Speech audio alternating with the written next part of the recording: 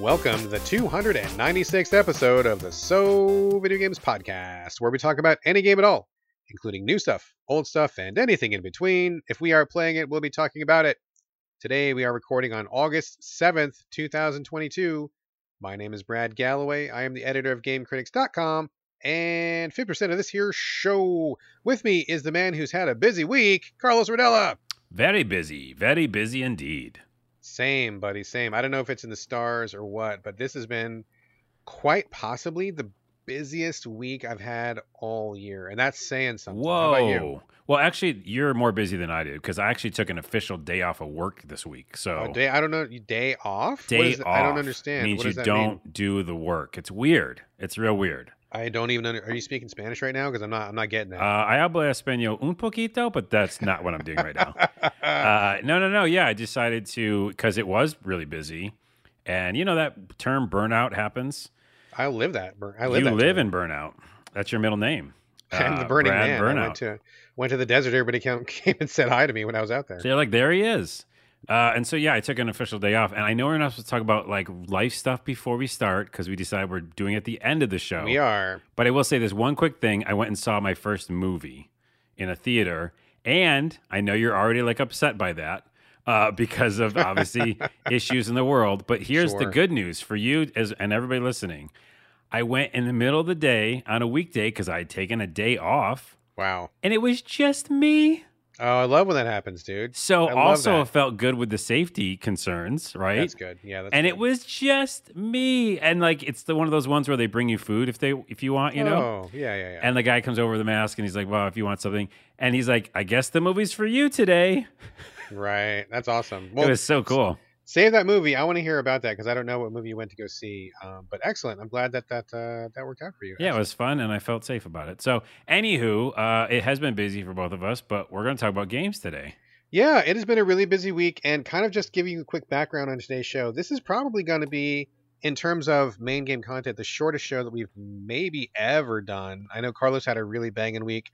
I had a bananas week. Like, this was so busy. I just did not have time to sit down and play games. Yeah. Which is weird because I write about them, I email about them, I talk to people about them. I was even on the phone about them this week talking to PR people, and it's like I just did every single thing with games except for play games, which is why we have so few games to talk about. So I apologize in advance. I know a big draw for the show is people really like that we have like this bonkers number of games every week, which is fun.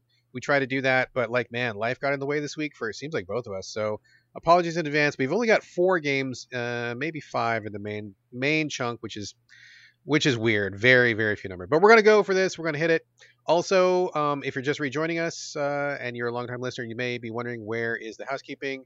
Heads up, we close the house for fumigation, changing up the format a little bit. We're going to be rolling right into the game's content now. But if you do want that special sauce, listen at the end for just one more thing before we go. You will get that same flavor. Cool?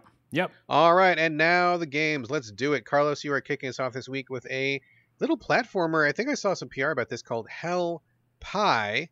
Can't say I love the title, but it looks kind of cute in pictures. You want to tell us all about it? Yeah, I mean, I think I played the demo in the Xbox Demo Game Fest. I believe that was the demo, yeah. Yeah. Uh-huh. It's a platformer. This is a perfect example of what we talk about on the show all the time, where certain games, certain genres you just are in the mood for. And if they hit you at the right time and they come out at the right time, then you're like, I'm in. Absolutely. Is this 2D, 3D? 3D? Well, 3D, yeah. Okay. It's a platformer like any of the other, Mario, whatever, 3D platformer. Banjo-Kazooie, something like that, Spyro, whatever. Sure, yeah. Okay. All the ones that kind of like, if you're in the mood for, Lucky's Tale was one from Xbox. Oh, sure, that was a good one. Yep. Yeah. And you're like, okay, this is exactly what I want. Collectathon, fun, just kind of mindless. But what this is, the draw for me was, it's very much like Conker's Bad Fur Day. Which, if you like that, I don't know, you can love or hate that game. Yeah, not a fan. Not a fan for you. But a lot of us like the kind of, ridiculous humor. And what this does is it mixes that style, but also like the jokes about hell, and like angels and all that kind of stuff. And then also Ren and Stimpy. Okay. Because there's a lot of like moments where they'll show like a character and then they'll go into like that really gross kind of detailed painting version of it. Ugh, that John Crick-Falusi super up close with nose hairs and boogers and stuff. Yes. And I think weirdly enough, I can find some of that funny. But they're also like poking fun at just like general stuff about the world. Like, so in the beginning, you play as this little character. He's a demon of bad taste. So he's not one of the main demons. And, there are, it's kind of like an office setting, which already is funny. And in the office setting, there's like the 7 deadly sins. So gluttony has his office, and all the different like demons have their offices. Sure. And you're a minor demon. And of course, like the devil calls you on the phone and gives you a task. So you have to do something, which is the whole story, which is basically making a pie, which doesn't make sense, but that's what you're doing. And you're running around the office. And why I'm saying it's funny is because they're really taking lots of shots at just regular world stuff. I was in a corporate, setting, walked into a meeting room, and there's like this huge chart on the wall, and it says like the effects of global warming on hell, and it's like an arrow up and to the right and stuff like that. Gotcha. So things that probably wouldn't make you laugh, it seems, as I describe it, but it's just this jovial, thing with some kind of shots at like real world stuff. Comedy is hard. Comedy is hard and it's subjective, but again, I was just in the mood for like a lighthearted, tell me some jokes and also do good platforming. The main reason I'm also bringing it up is because the platforming is fucking excellent. Oh, good. Okay, that was going to be my main question because, jokes can land, they cannot land. You can like a theme or maybe not like a theme, but if this is a platform, it's got to be about the platforming. So tell us about that. Like, how's that going? Yeah, and it's so fun because it uses this mechanic I don't think I've ever used, which is you obviously can run and jump, you can double jump, you can dash. The dash isn't like a roll or anything, me and my loving my dodge rolls, but it works. It can smash through things. The big component, and it's tied to being, comedy, is you find you're in the supermarket, which of course, hell has a supermarket. Sure. And you're in there picking up ingredients, looking for, you got to make this pie. Wait, is it all self-checkout? Because that would be hell for me. Nice. Dun.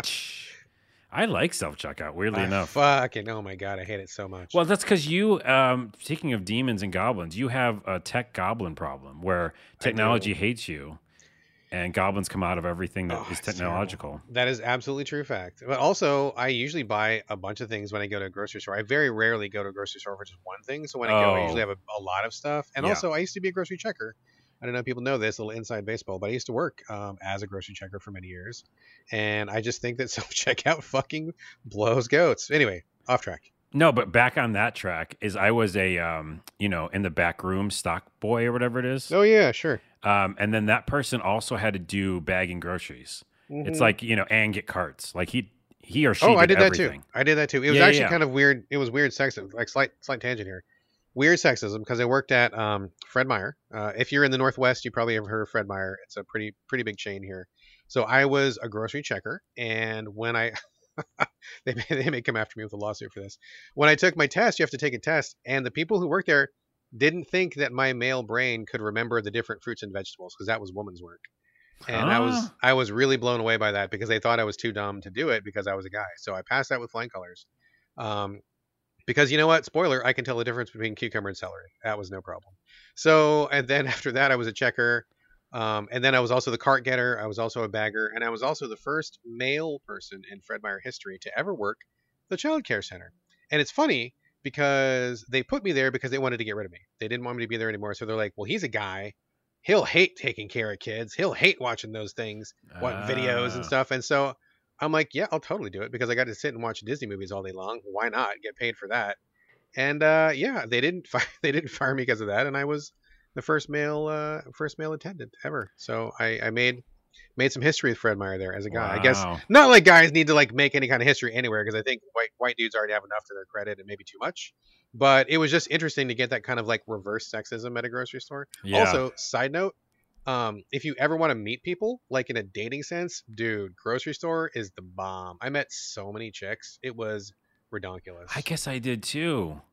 Yeah, because there was so many like women checkers in my grocery store. Women checkers and women eat food. They fully eat food. I can confirm that as a fact. And when they would come through the line, they'd be like, who's that single guy in that line? He's got a job. He's got a job. It's not a great job, but he's got a great job. But man, I met so many chicks when I was working at the grocery store. Anyway, anyways, the tangent should be over, but I will say that I am an excellent bagger. I remember that. We should have a bag off. Oh, that would be a fun little thing we could weird, but yes, terrible podcasting, but a fun event. A bag off is the name for the podcast? Maybe. Okay, I'm gonna so play the back to the game, Hell Pie, which I think is great. Here's the mechanic. So when you're in the supermarket, you have to pick up, you have to buy a cherub. And they're like used cherubs are really gross. Like, and they're alive. You know, it's just a Isn't it like cherub. slavery? Isn't a cherub like an angel? Yeah, it's a bad thing. They're all in cages. It's really Gross. awful. Okay, that sounds awful. And some of them are in bad situations. But the one you get has a nice little head of hair and is really happy, and jovial and kind of chubby. And so you get to buy this cherub, and it gets chained to you, which all sounds terrible, but it's floating. And it's amazing because what it does is you can swing it so it attacks, right? It becomes your main attack. Like a morning star or something. Exactly, like a little swing chain thing. Yeah. Sure. And then when you jump in the air, you hold down right two. I'm playing on PlayStation, and it becomes a grappling hook thing that you swing on. And if that makes sense, you have to be like high up enough in the air for it to work, right? Like either double jump or jump off something. Do you attach it to something, or like does no, the cherub have that's wings? The beautiful thing. Oh, okay. So he like hovers in the air while just hovers in the air. Yeah. Ah. Now the cherub has a skill tree, so later on you'll be able to do that more than once, or longer, or faster. But in the beginning you can just do it once and just get you over somewhere. But then you do this great combo of jump, grapple, swing in the air, then double jump, then dash. Right? Those kind of things. Chain all your moves for maximum mobility. Yes. Gotcha. And that kind of stuff makes just having the maneuverability in a platform like that gives you just so many more options, and you don't feel like you just like ate shit and, died so quick because you missed one button. Mm-hmm. It gives you almost like more than one out, right? Gotcha. Like you're jumping over a pit of fire, which happens in hell, and then you like have more options. So it just feels really fun. And it also does that great platformer thing of like you could smash a lot of things and get crystals or whatever the hell you're saving. It's some purple things. And you're getting those purple things to like buy new costumes and stuff. And there's new costumes and they're funny. Like I'm wearing like a Hawaiian shirt right now. Anyways, it's just super fun, ridiculous, perfect timing for me right now. I was in a lot of heavy duty games and I think it's great. I just think they knocked it out of the park. And yeah, you might not like that kind of humor, then maybe it's not for you. But even if you don't, it's pretty darn fun. Can you tell me, I mean, this sounds kind of okay. I do like a good platformer. I'm not sure that the comedy is selling me, but I am kind of wondering about the graphics though. I took a quick look. I'm not looking at it now, because I'm trying to maintain all of my technological resources for recording this podcast. But I remember glancing at it and I remember it looking kind of sketch. Like, what are the graphics like? Are they rough? Are they cute? Is it stylized? Can you tell us a little bit about what it looks like? Yeah, it's almost like just an upgraded Conker's Bad Fur Day. It has that feel to it. Like the characters are very cartoony and I guess stylized in a way. It doesn't look messy or bad at all. I know that what things you ding art for, and it's not any of those. It's got its own style. It leans into what it is. But it's very cartoony in that way. It's just simplified, blocky in a kind of way, but it all fits. And like, a perfect example is walking through that supermarket in hell.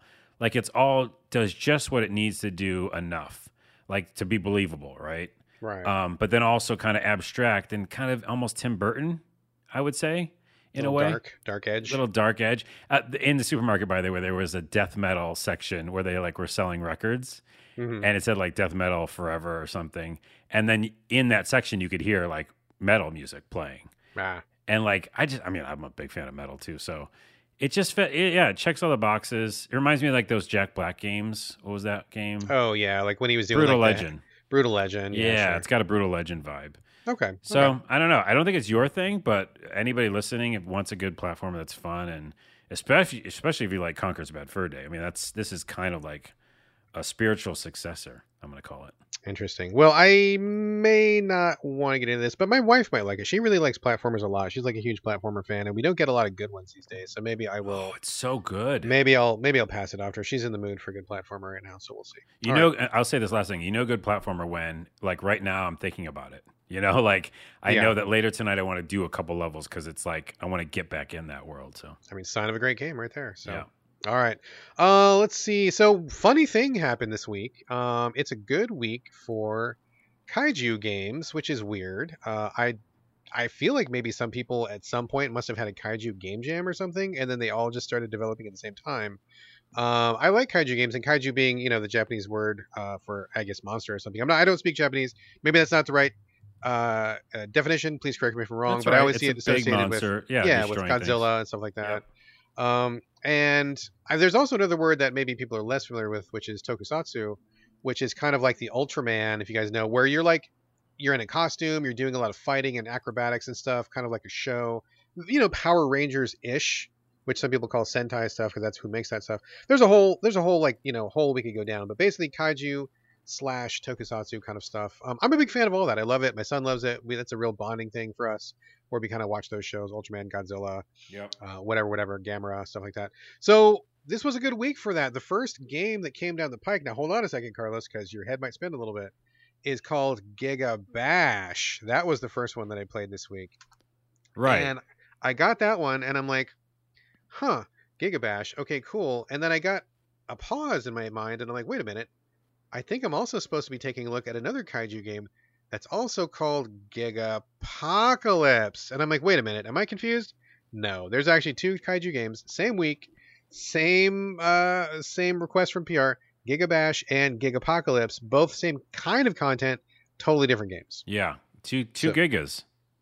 that's right, 2 gigas this week. So let's talk about Gigabash first. This is the one that I'm currently playing on PS5. This is a kind of an overhead. It's not exactly, I mean, I guess it's kind of isometric, but it's kind of like an overhead where you pick from a bunch of different, kaiju monsters, and then you pick one. Then you go into this world. I think it's originally conceived as a party brawler sort of a game where like maybe 4 people get around your, online or something console, and everybody picks a monster and you just like mess each other up, which is fine. But I don't like those kind of games. Like I don't. Number one, I never get that many friends together. I'm not sure if I even have 4 friends. There's you. Shit. Do I even have? And 4? By the way, I would not play it with you.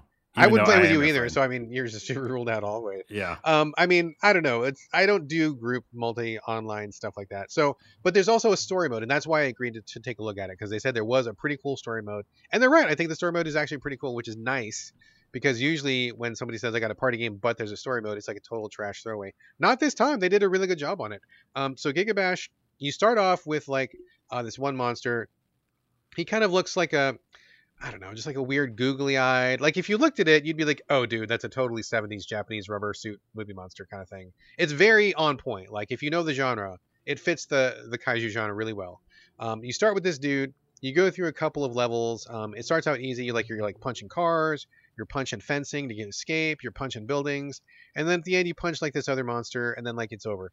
Between levels, you get like this little, like very little story scenes, but they're really well done. They tell you like the history of like, oh, there was this island, and these people found an artifact, and this dude comes out of a volcano, and then he becomes a monster, and like it's all like this is not War and Peace, okay? But like it's not supposed to be. Like kaiju stuff is like you get into it, have a good time, shit gets punched, buildings fall down. That's what it's all about, and I embrace it for that. And so I feel like the developers get it. Like they know what they're doing. They understand it the way that I understand it. And so getting these little story cutscenes is just enough to keep the story going, which is exactly what you want. Like let's say you're watching a Godzilla movie. You're there to see the big lizard wreck shit with his tail and blow his radioactive breath. You're not there to talk about the people who are like suffering the wreckage, right? But like they give you just enough story to get back to the Godzilla stuff. Like it's a good balance, right? And I think they nail that balance here. You get into a level, punch shit up, get a little bit of story that's actually pretty well done, and then that's it. There's some lore, and then after you finish that first campaign with the first guy, you go into the second guy. It's a whole new monster. He's got a whole new backstory, whole new cutscenes. It's really well done. I feel like it's really great. This content is pretty light, but it's supposed to be, just like the movies are. And I feel like I've been jumping into it and doing like maybe a couple or like one monster per day, right? Where you're like 4 or 5 levels max. And I feel like that's it. Like it's not supposed to be something you grind away at for hours. It's not a giant RPG. You just get in, bash some stuff. Now let's talk about the actual gameplay. I know. I was going to ask a question on that real quick. Yeah. Go ahead. As part of it, and you might get to this right now, but like, is it difficult in any way? Do you find yourself dying, or is it like super easy? Or well, okay, so that goes back to the difficulty settings, right? So like, I wanted to have fun. I put it on the easiest setting, and on the easy setting, it's super, super, super, super easy. Okay. Which is fine because that's what I wanted. I wanted just to wreck shit. I did not want to be in any danger. I wanted to be the big, strong monster and just to kick people's ass, and that's exactly what I got. I think there's 3 or 4 different settings, and there's even like a setting that's even locked, so you gotta like beat the game on the hardest setting before you can even get to the hardest setting. So that's one thing. It seems like there's gonna be plenty of difficulty, but I think that's not what I'm here for, but it seems like they would deliver it. Also, since this is primarily a multiplayer game, it probably depends on like how good your friends are. But if you want to just cruise through the story mode, it's super easy. If you want more difficulty, you can jack it up like 3 more difficulty levels and see how that goes. But for me, it's fine. Having fun. I haven't died so far, but number 1, it's on easy. Number 2, I'm a good player, so I'm a good player, Carlos. I'm a good player. But having a lot of fun with it. So the combat itself, I think, is pretty good. Everybody's got kind of like standard. It's like you have a standard control setup, but everybody's got slightly different moves, right? So it's like for the first guy, it was like you punch and he does like a whack with his fist. He's also got like a jump smash. He's also got like a spin smash. Kind of like a really mobile kind of a guy, like moves around the battlefield pretty well. The next monster you unlock is more of a ranged guy. So even though you're kind of executing with the same moves, like you're not learning like Street Fighter combos or anything. It's just like, A will do your prime attack. Y will do like your secondary attack. And then A, the other one will jump or something. So once you know how one guy moves, they all move the same way, but the actual moves they do are different, if that makes sense. So like with the first guy, he'll do a punch, but with the second guy, he'll throw out a little laser energy ball or something. So you kind of get used to him, and I appreciate the differences between them. I think it's pretty well done. The second guy felt very different from the first guy, and my initial strategies did not work with the second guy, which is cool because then it meant I had to really evaluate what he did. He's like more of like a dodger, long range, charge up kind of a guy, whereas the first guy's like a get in your face and a bash kind of a guy. So they're not all the same, which I appreciate, because sometimes these party games, maybe they skin the different characters, but they all ultimately feel the same. That is not the case here. They feel pretty different here, which is great, and that's exactly what I want to see. My only complaint about this so far is that sometimes, I don't even know how to even explain this. There's a certain kind of a lag when you're doing these kind of moves. So for example, if I'm playing the first guy, the punchy guy, and I walk up and I want to punch somebody, I initiate the punch, but because of how long it takes and how things are moving, like you kind of whiff, right? Like it's kind of almost like you have to like anticipate ahead of time where somebody's going to be before you do your punch, because when you're going through the punch animation, it takes a few seconds for the animation to roll out. And so if you try to play it like a fast fighting game reaction fighter, you're too slow, which is okay, I guess, because you're big kaiju, but it doesn't really convey that sense of scale. I don't feel like I'm a large monster. I just feel like I'm a monster. And so you punch, and so sometimes I'm missing a lot with the melee guys because I feel like I'm having a little bit difficulty correctly timing the lag it will take for the animation to play out so I can punch the guy where he's at. You can rectify that by just mashing, but I kind of prefer not to do that. If they would just tighten that up a little bit by either making that stuff come out faster or taking the other direction and making everything feel heavier and bigger, as if you were a guy in a giant suit, that would be fine too. And it's fine. It's not a huge problem. I'm still having a lot of fun, but I just noticed that I whiff a lot of punches that I don't think I should whiff, or sometimes I'll do a jump smash, and by the time I get there, the guy's already not there. I mean, typical for the genre, but I would feel a little bit, I want it to feel either heavier or tighter, and those are opposites, but I wish one or the other, right? Yeah. It's kind of a weird middle ground. Also, just quick tangent. Did you ever play Robot Alchemic Drive on PS2? It doesn't sound familiar, and I played everything. I don't know. We're talking about kaiju monsters and big stuff like this. So Robot Alchemic Drive, I think it was put out by Sandlot back on PS2, early PS2. This was the game that I feel like better than any other game in history captures the large scale of giant monsters and giant robots fighting, because you were a human scale. The monsters were like as tall as like 20-story buildings. And when you were on the ground controlling your human, you would have to like pan the camera and you'd see these monsters. You would only see like their ankle or their foot, right? Because they're so huge. You had a little jetpack. You could fly up on top of the shoulder of the monster to give him advice. You could control the monster with a remote control, but you were still a human, right? So like when you're on the monster's shoulder, it's almost like a quote unquote first person view because you're like right next to his head, seeing what the monster sees. Mm-hmm. And so you're controlling him. And the punches were like so fucking slow and huge, but it made sense because the monster's fist was like the size of like a bus or something, right? So like you would throw this punch and you would see this giant punch and you'd like imagine being like an ant on a human shoulder. Like that's what it felt like, right? And so when this giant punch comes out, like you're watching the robot move and the punch is coming out super slow and the laser beams are shooting. And if you get knocked off of your robot, like you fall down like 20 stories. The scale of it was fucking just like so on point, dude. It was so awesome. If anybody loves giant monsters, giant robots, kaiju games, tokusatsu, anything, you got to check out Robot Alchemic Drive. I don't even know where you would even find it other than PS2. I don't know if it's on PC, but that game fucking brilliant, and I wish that they would like redo that with modern graphics. It'd be fucking tremendous. Yeah, I know Anyway. it now. I know it now because I was thinking its acronym or whatever is RAD, right? So I remember seeing RAD before, and now I'm looking at screenshots. I definitely played it, and I remember the scale being awesome. Oh my god, yeah. It also reminds me of Earth Defense Force. Yes, very similar in vibe. Very you're similar. a character, but you can see these huge other mechs and things like that. So same I get same the team. scale. Same team. They did EDF and RAD. Oh, both really? Okay. Same team. So they definitely have mastered like the scale and perspective of large things. Yeah. Which is really great. But I mean, EDF is great, and I love Earth Defense Force. But honestly, RAD was like way better for me, and it's so interesting, and it's something we don't see very much. I wish they would revive it. I would kill any developers out there listening. Like, please make that game. I would just love you forever. Anyway, Gigabash, I think is great. I think it's really fun. It's really light. It's colorful. You jump in, play a few levels. It's good times. It's probably fun with friends. I didn't play with friends, but I think the single player is definitely worthy. Like, these people understand the genre, and they're doing it right. I dig it. Check it out, and also check it out. But also the new. It says I saw a Duck online article that says the new Earth Defense Force game is coming to Nintendo Switch. That was written in 2020, though. I just wonder if there is one. Maybe. And honestly, Earth Defense Force is such a huge thing. So many monsters on screen. So many big things. I don't really know that I want it on Switch. I think that I probably would want it on the X or the 5, just so you can get the full surround sound, all the Ps. Yeah, the hugeness of it. 4K. I don't know. Give it 5K. I don't care. Whatever. Just up it. Okay, so that was the first Giga Kaiju game. The second one, Gigapocalypse, is one that you and I both played, right, Carlos? Yep. Interesting that these two games, similar content, similar title, will come out. Also a kaiju game, but radically different in an implementation. This one is a 2D sprite-based game where you pick a monster, you move from left to right. There's a series of monsters to choose from. And it's almost like, I want to say it's almost like a clicker or a grinding game, where you start with a monster who has like basically no powers.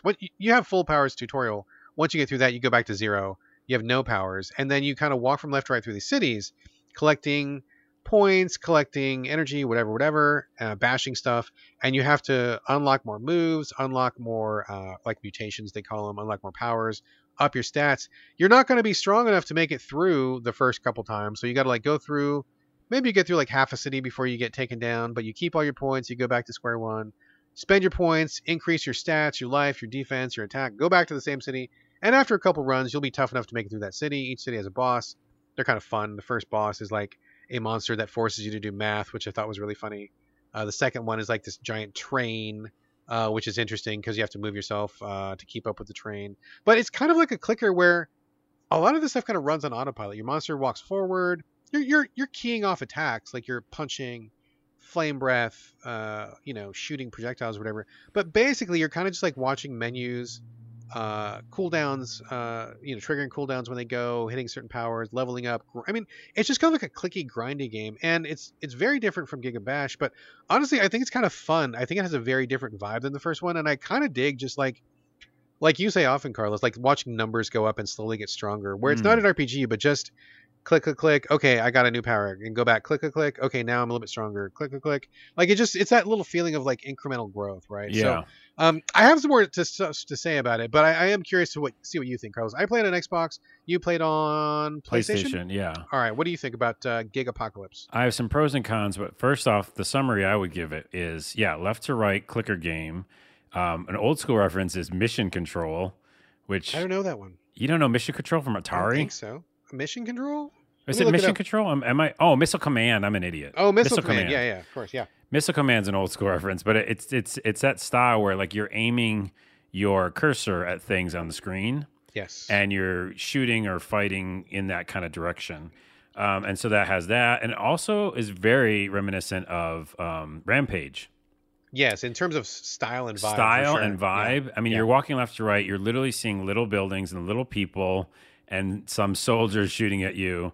And so my favorite part of the game and the pro to start with is the style, because I liked Rampage. And, same. Yeah, and I like the left to right, and I like I guess the other pro is, similar to you, I like getting stronger. It's kind of roguelike element. Quick tangent. Yeah. Did you see the movie Rampage with The Rock in it? No, I didn't, and I won't. That movie actually rocked. It was really good. Really? It was if you like yes, if you like big monsters, if all you care about is seeing big monsters punch each other, that movie was dope, Well, dude. that's not It what was I good. care about. So I guess what I like about Rampage is again the sprite-based style, Oh, okay. and I also Anyway, Rampage was great. go check out Rampage, people.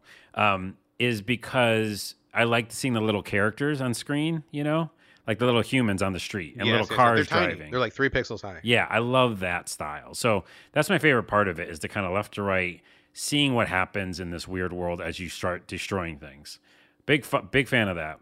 My biggest con, which I told you on Twitter, which sucks, It's my same con, I'm sure. it's your same con. I'm sure. Yeah, on the console, it doesn't work. In my opinion, I won't ask for a code. Maybe I'll just go buy it on Steam.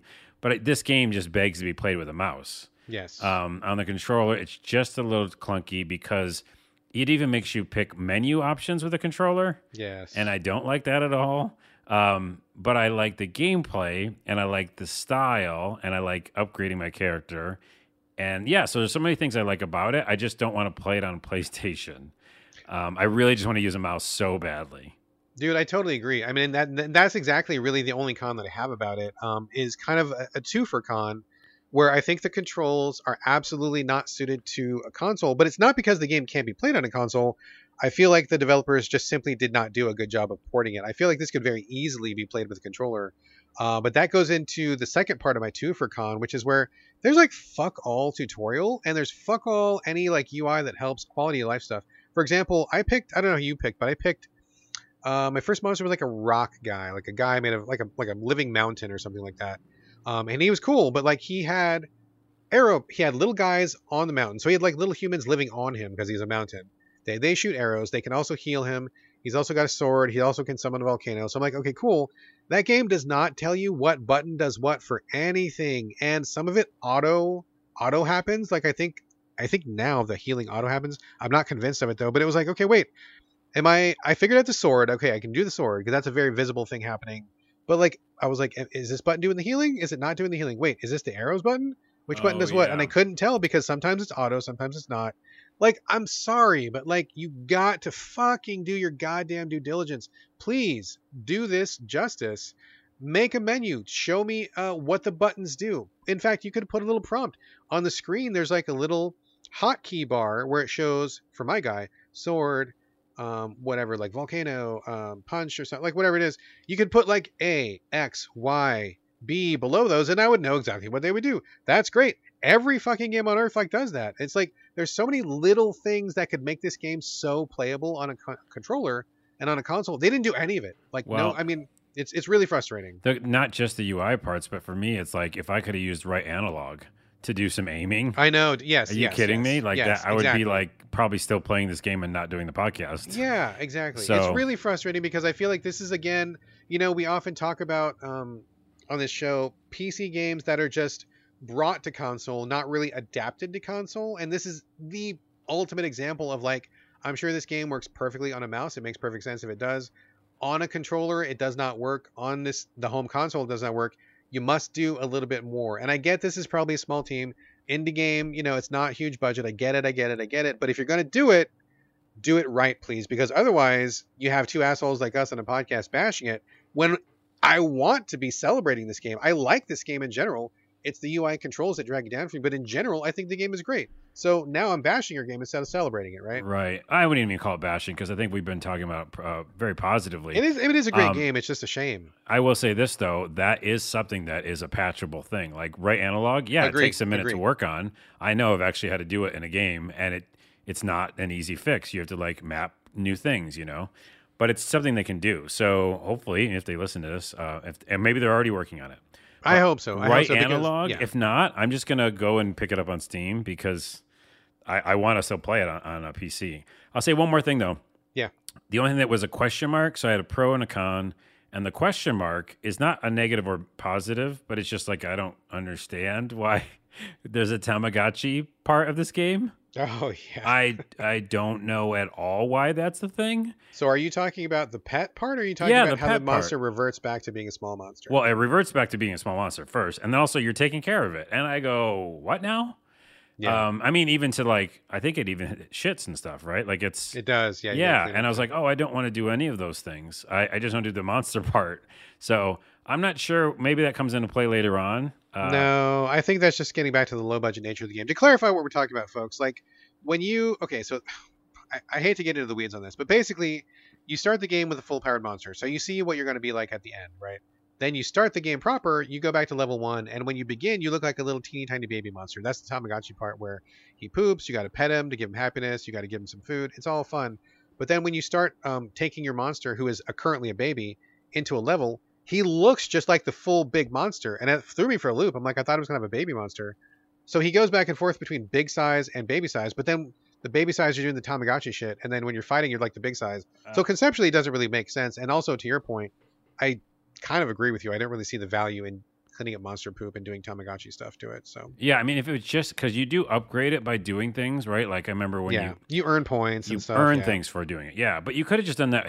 He could be fully formed, in a cave somewhere, and you're like upgrading him.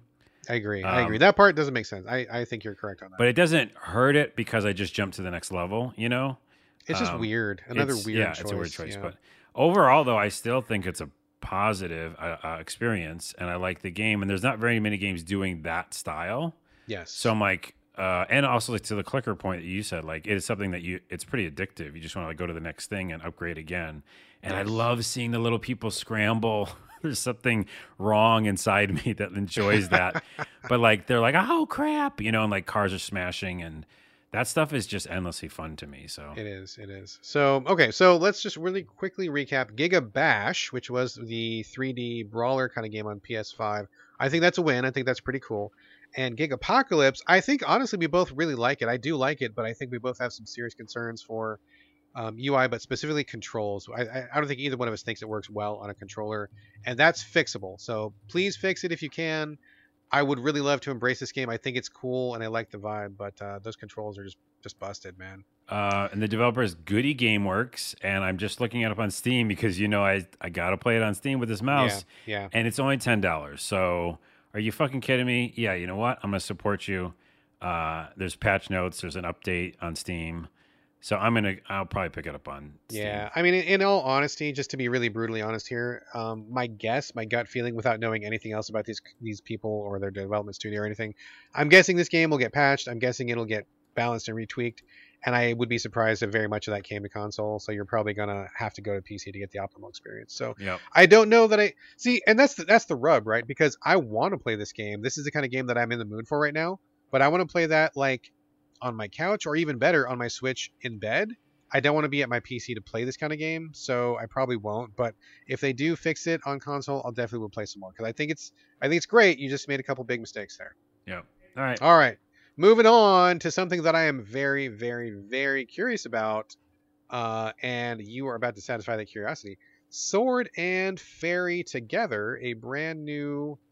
Gosh, I don't even know what kind of game it is. I know it's from China, and I know there's a lot of people who are very excited about it, and I've seen pictures of it. But honestly, like we said at the top of the show, busy week, haven't really had time to look into it. But you have, and all I've heard from you is like cheers and glowing energy and a lot of love. It seems like this is a winner, huh? Yeah, it's Sword and Fairy 7 Together Forever.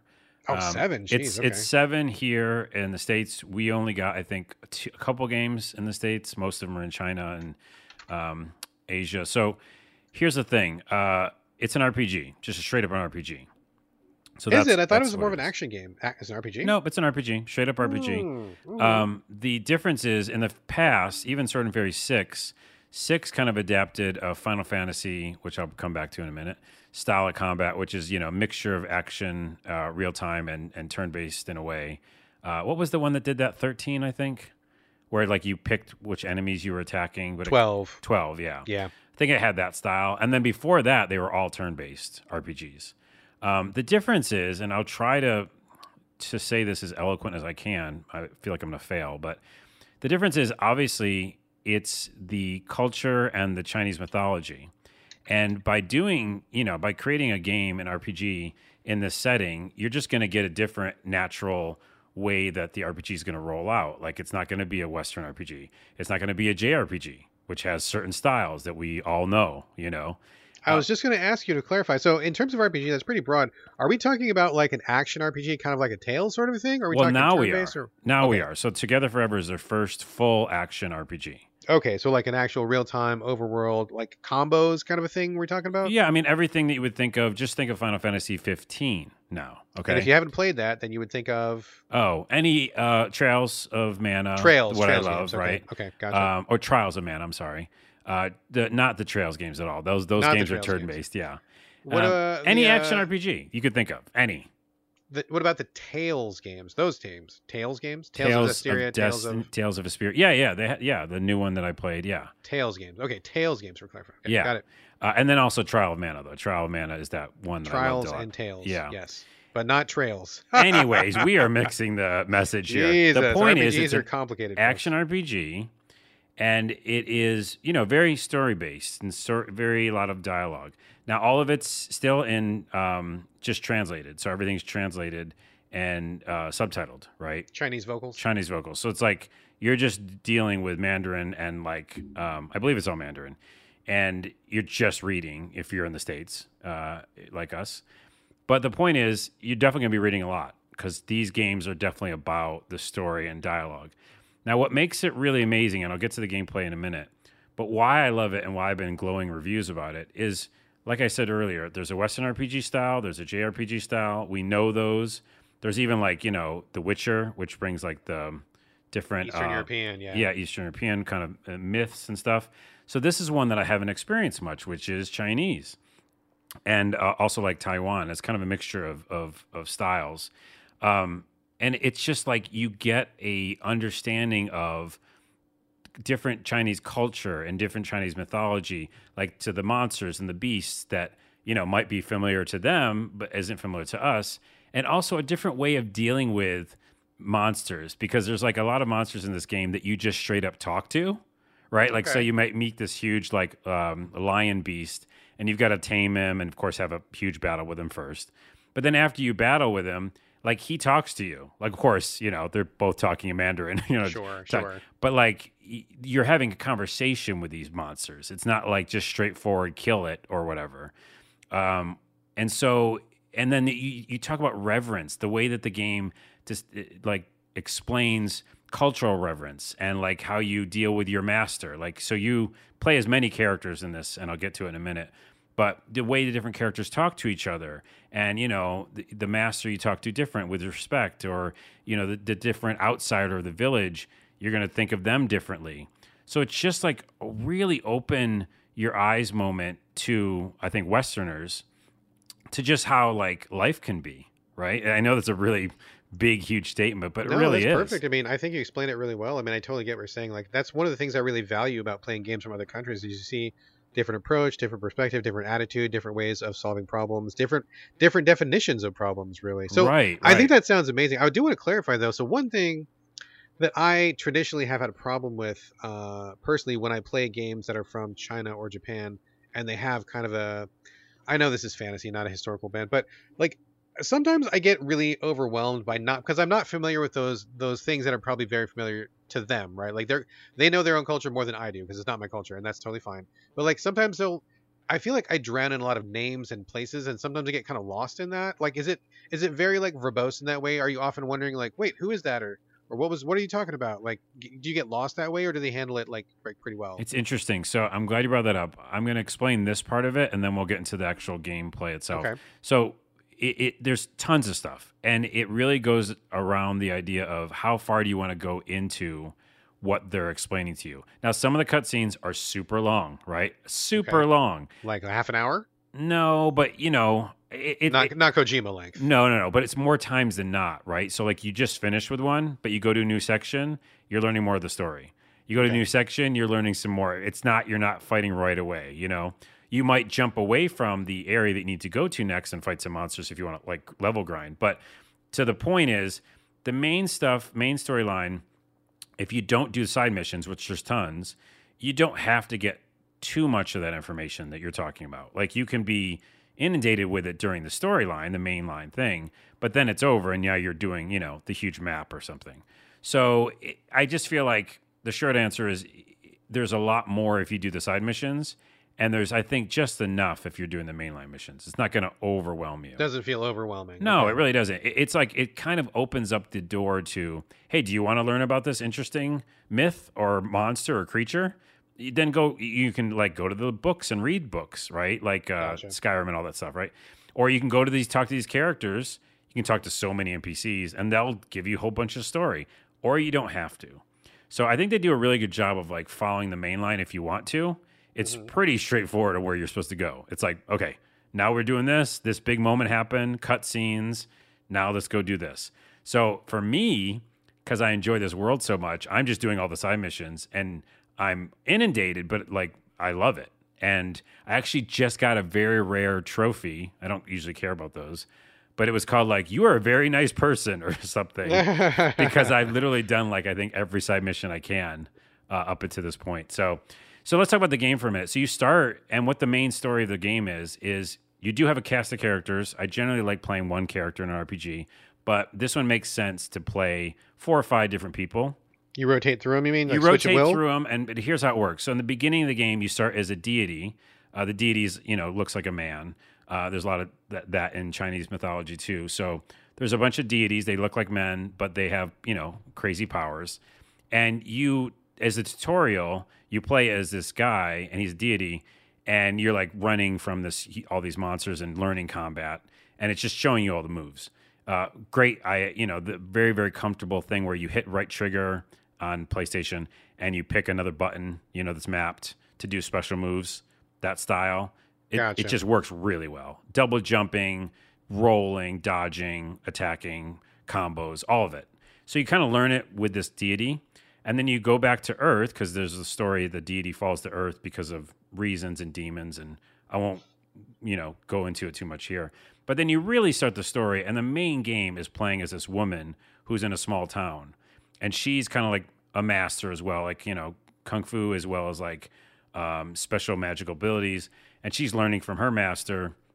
And you meet this deity, and that you and the deity become connected in some way, which is a story spoiler, I won't say, and you basically... Is it sex, Carlos? It isn't. It isn't. Okay. Well, actually, I am going to tell you because it kind of alludes to the style that this game is. Okay. Real quick, and this is going to be a long review. Well, okay. Not a full review. Not a full review. Not a full review yet. But you find an apple as the girl, and now you're in the story part of you playing the woman.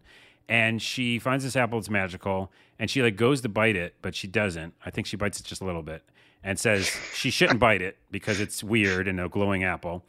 And then later on, you meet the deity, who you controlled earlier in the game, and the deity has a scar in his neck because the deity was the apple.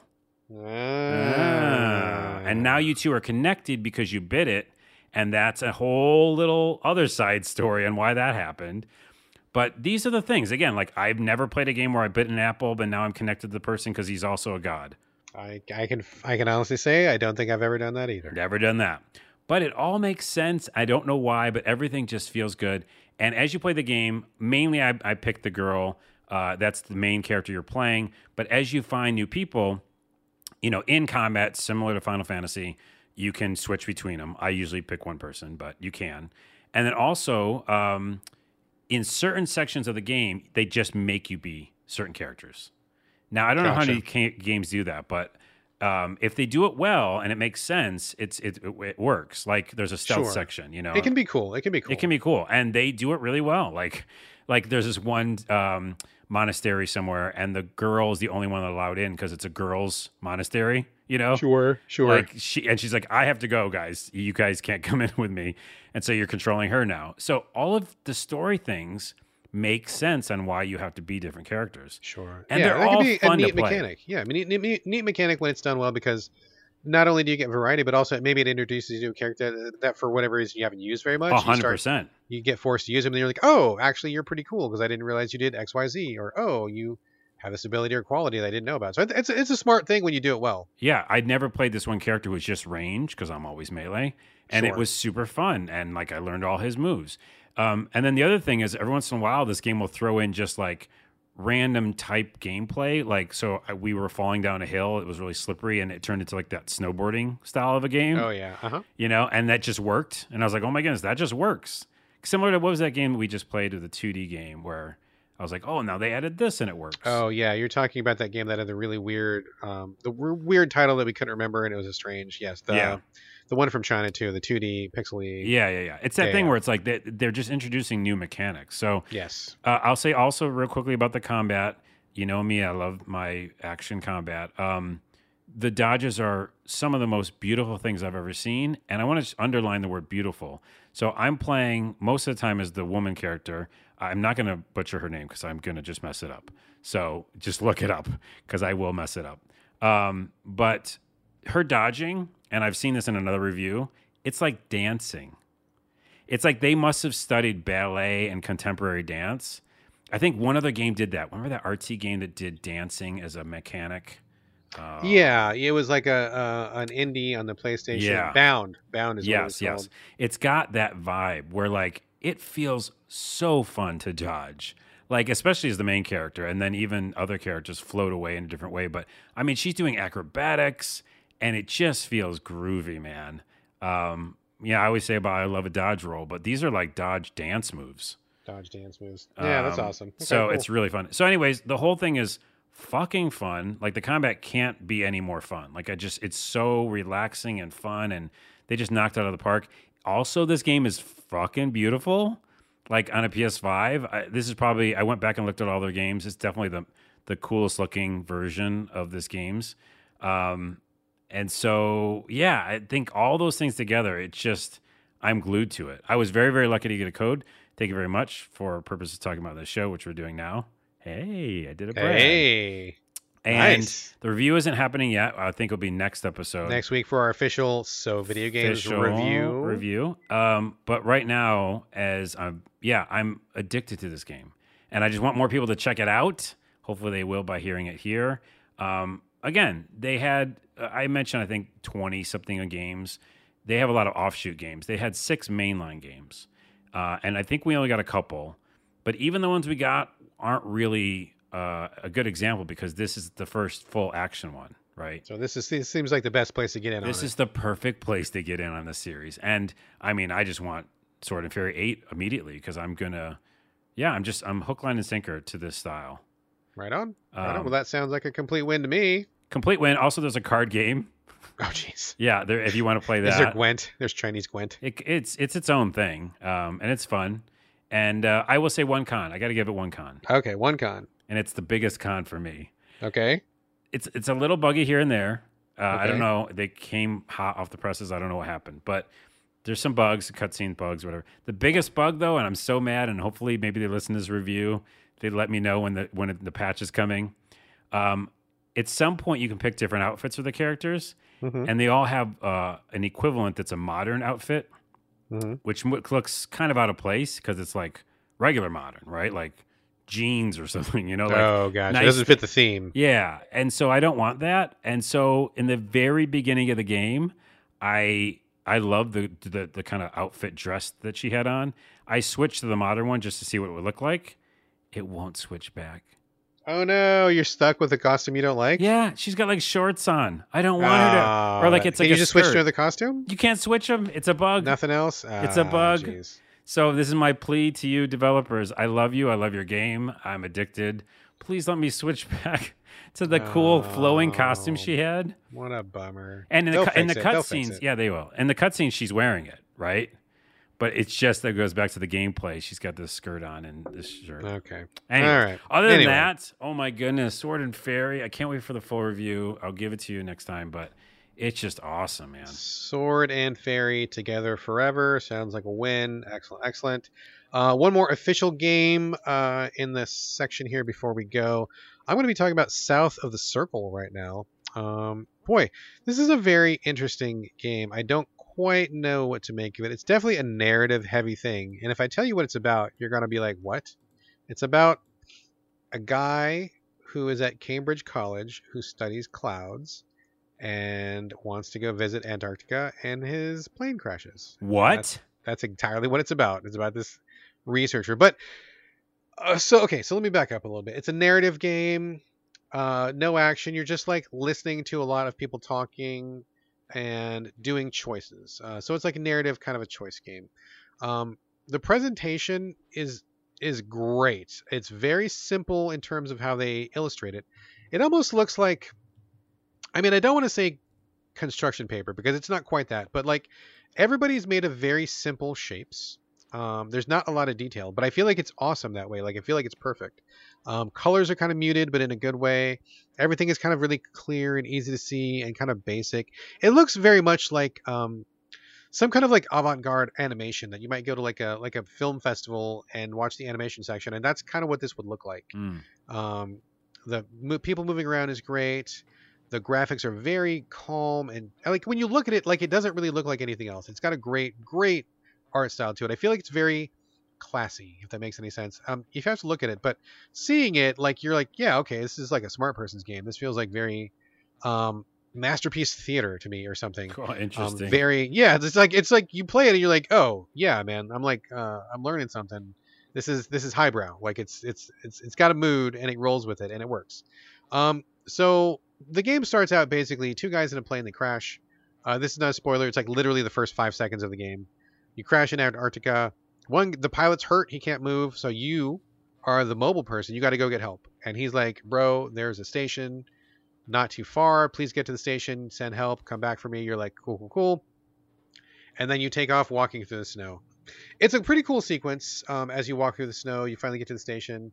I'm not going to say too much about the story because, obviously story games are about the story, but you get to the station and the funny thing that happens is as you're walking, you'll look at something, a shadow or a light or a building or something, and then you will be instantly transported to earlier in this guy's life. So it's like two parallel storylines. One, he's in the Antarctic trying to get help for his friend who's stuck in the plane.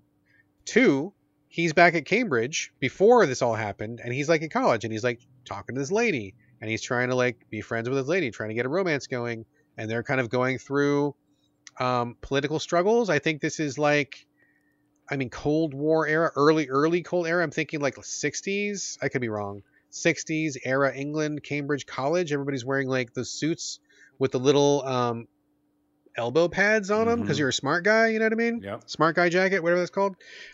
So it's kind of like he'll go back and forth. He'll talk to somebody at Cambridge College. His professor will come in and he'll be like, tut, cheerio, where's that paper? Like all English people talk. Exactly. And then he'll go, and then you'll give him the paper, and then you'll be back in Antarctica slogging through whatever. So I feel like this approach is cool. I feel like it's a winning approach. I love the art.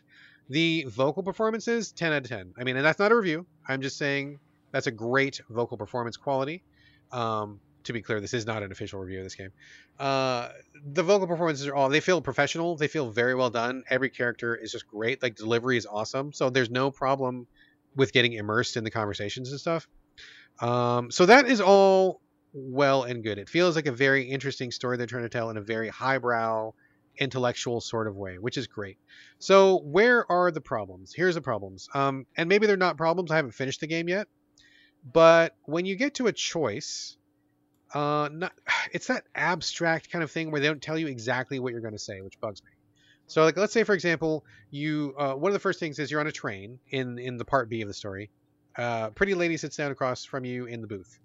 And above your head, there's a square, a little red dot that's shaking, and then like a blue circle. And the game tells you what these things are. Like you can go to menu and it's like, oh, square means stoic, forthright, and brave. And the red dot is fearful, unsure, and unconfident or something. And then the blue circle will be cheery, upbeat, and happy or something. That's all you get, right? That's all you know. And so when something pops up, it'll be like square, circle, red dot. And I'm like, okay, well, I don't quite know how to interpret this because developers, you may think this is very clear, and I'm sure it is in your head. I am not in your head. And my personal lived experience is different than yours. My interpretation is different than yours. And a lot of times I'm picking something and it's not what I thought it was. So for example, we talk to this lady and I'm trying to be like positive, and I'm trying to think of like, why would I ever pick anything bad? Like I don't know what the use case is for picking something where you're panicking or where you're scared. So I never pick those. So number one, that's a failure because there needs to be some reason to get me to pick the other choices. Otherwise I'm going to pick like upbeat and positive the whole time. Yeah. So then I pick one, and then he'll say something that I think is like not what I thought. So for example, she's like, "Oh, something something. I'm a college professor too. What do you think about that?" And I pick the square because I'm trying to be solid and forthright. And he comes off like a douche. She's like, "Oh, well, yeah, you got to earn that position or something." And I'm like, "Whoa, that's not what I meant to say." So I often get results that are not exactly what I thought they were, which bugs me. And I also don't often understand why there are negative responses. Like, one of them is like a panic response, and I'm like, why would I panic? What's the value in panicking? I'm not saying there isn't a value, but if there is, I don't know what it is. And in general, based on my personal life experience, panicking is never a good thing. So I would never pick the panic response. That means I'm never going to pick like 30% of the possible responses. And the other one is like negative or whatever. I'm probably never going to pick that one too, because what's the value of it? I don't know. Yeah. So it's a problem. The other problem, which may or may not be a problem, is that I honestly don't feel like the choices matter. So in addition to me feeling like I'm saying the wrong thing, which happens a lot, I kind of feel like my gut is telling me we're on a track, and it doesn't really matter what track I choose. I haven't seen anything in the game that tells me there is story divergence. I haven't seen anything where, for example, choose path A or path B. Like, it's all been very proscribed and set. So like, no matter what I choose, it's usually just little things like cheery, upbeat, or sad and depressed. But like, I still do the thing, right? And a lot of times, which is really strange to me, there's not even a choice. Like, they just give you the only thing you can do is panic, so I have to push that. The only thing you can do is be upbeat, so I have to push that. It's like, why do you have choices if there's not going to be a choice? Like, me pushing the button to answer is not a choice in itself, other than simply like not pushing the button, which is weird. Okay, can I jump in? Yeah. Because you're asking all these questions I think I know the answer to. Okay, let's do it. Because checked out some reviews from this a while ago. And by the way, this was one of the first Apple Arcade games. Oh, that makes sense. Okay. Right, which makes a lot of sense. And yes, now I know why it is like it is. So why the UI is the way it is, right? And the gameplay, focused on phones and tablets. Also, what I hear from reviews is this is just a narrative game. That's just the narrative, and it isn't about decision. So it's more like the experience of doing something while you're watching something. Right. And I think if you paint it in that picture or are in the mood for that, it works. But yeah, this isn't a choice game. I think this is just kind of like a story. Yeah. So. I mean, that's kind of what I mean about like it being very prescribed, and I don't really think the choices matter. And it's interesting because as I'm watching this, I mean, it's very pleasant. I love the vocal performances. I think going back and forth between Antarctic and Cambridge is interesting. I kind of want to see where it goes, but it's like I almost feel like I would have been better off just having this be a 30-minute animated film, and I would have just watched it. I think that's kind of what it would be better as, because if you're going to wrap it up as a game, then I kind of want more from the game side, and it's not delivering. Not to say that it's a bad thing, but like, I mean, there's a lot of choice games, there's a lot of narrative games, there's a lot of competition in this field, and I kind of feel like it's just like a short film, basically, which takes away from, the game part of it. So, but I do think it's cool. It looks great. It sounds great. It's very interesting if you don't mind like a Masterpiece Theater sort of approach to things, which I don't. I think that's okay. It definitely doesn't look like anything else out there. It's got its own little space it's carving out. But I will say it does feel like I'm just watching it most of the time. So that's fine if you know that going into it. I didn't know that going into it, so I guess I was expecting a little bit more. But that's what it is. I'm going to finish it. I think it's only like an hour or two long, maybe 3 hours long, kind of depending. I hear it's pretty short. And I'll get through it and I'll see what happens, because I do want to see how it wraps up. I have heard one of my friends who played this said, brace yourself because the ending fucking sucks. So we'll see. I don't know that that's true. Maybe we'll disagree. I don't know. But I think it's a very interesting, high class thing. I wouldn't mind seeing more games like this. But just be aware, it's more of a watcher than a doer. And, if that works, great. If it doesn't work, then just heads up on that. Yeah, if you're in the mood for like a short indie film, that's what I feel like it is. Exactly. I think that's very well said, sir. If you're in the mood for a short indie film where you push a button once in a while, this is that thing, and I think it'll fit that bill very perfectly. So that is South of the Circle. Playing it on Xbox. I believe it's on everything, I think. So there we go. That is the end of our games content, shortest games content ever. Before we go, I do want to give a quick shout out to people who retweeted the show last week. Thank you very much. I really appreciate all of the shares and likes and comments we get. So big shout out to Baller Swag Sword and Nezumi Yujo on Twitter. Thank you very much for retweeting our show. Every little bit helps. Thank you. Now, that is the end of the show. One last thing before we go. I watched a new movie, Carlos. It's called Prey. I ran to Twitter as fast as I could, and I said, Carlos, you got to watch Prey too. Did you watch Prey, Prey, now streaming on Hulu. Yes. I don't know if I told you about it, but I knew about it before it came out because I've been following it for a while. Okay, I didn't know about it, but as soon as I saw it, I'm like, first thing popped in my Yeah. head, Carlos. And when I first saw it, of course, I thought of the original Prey video game. Yes. Which is also Native American protagonist. Ironic, right? Yeah. But I mean, I have a lot of info on this game. I don't know if you want to start it off or I do, but I did see it, but waiting for it for a while.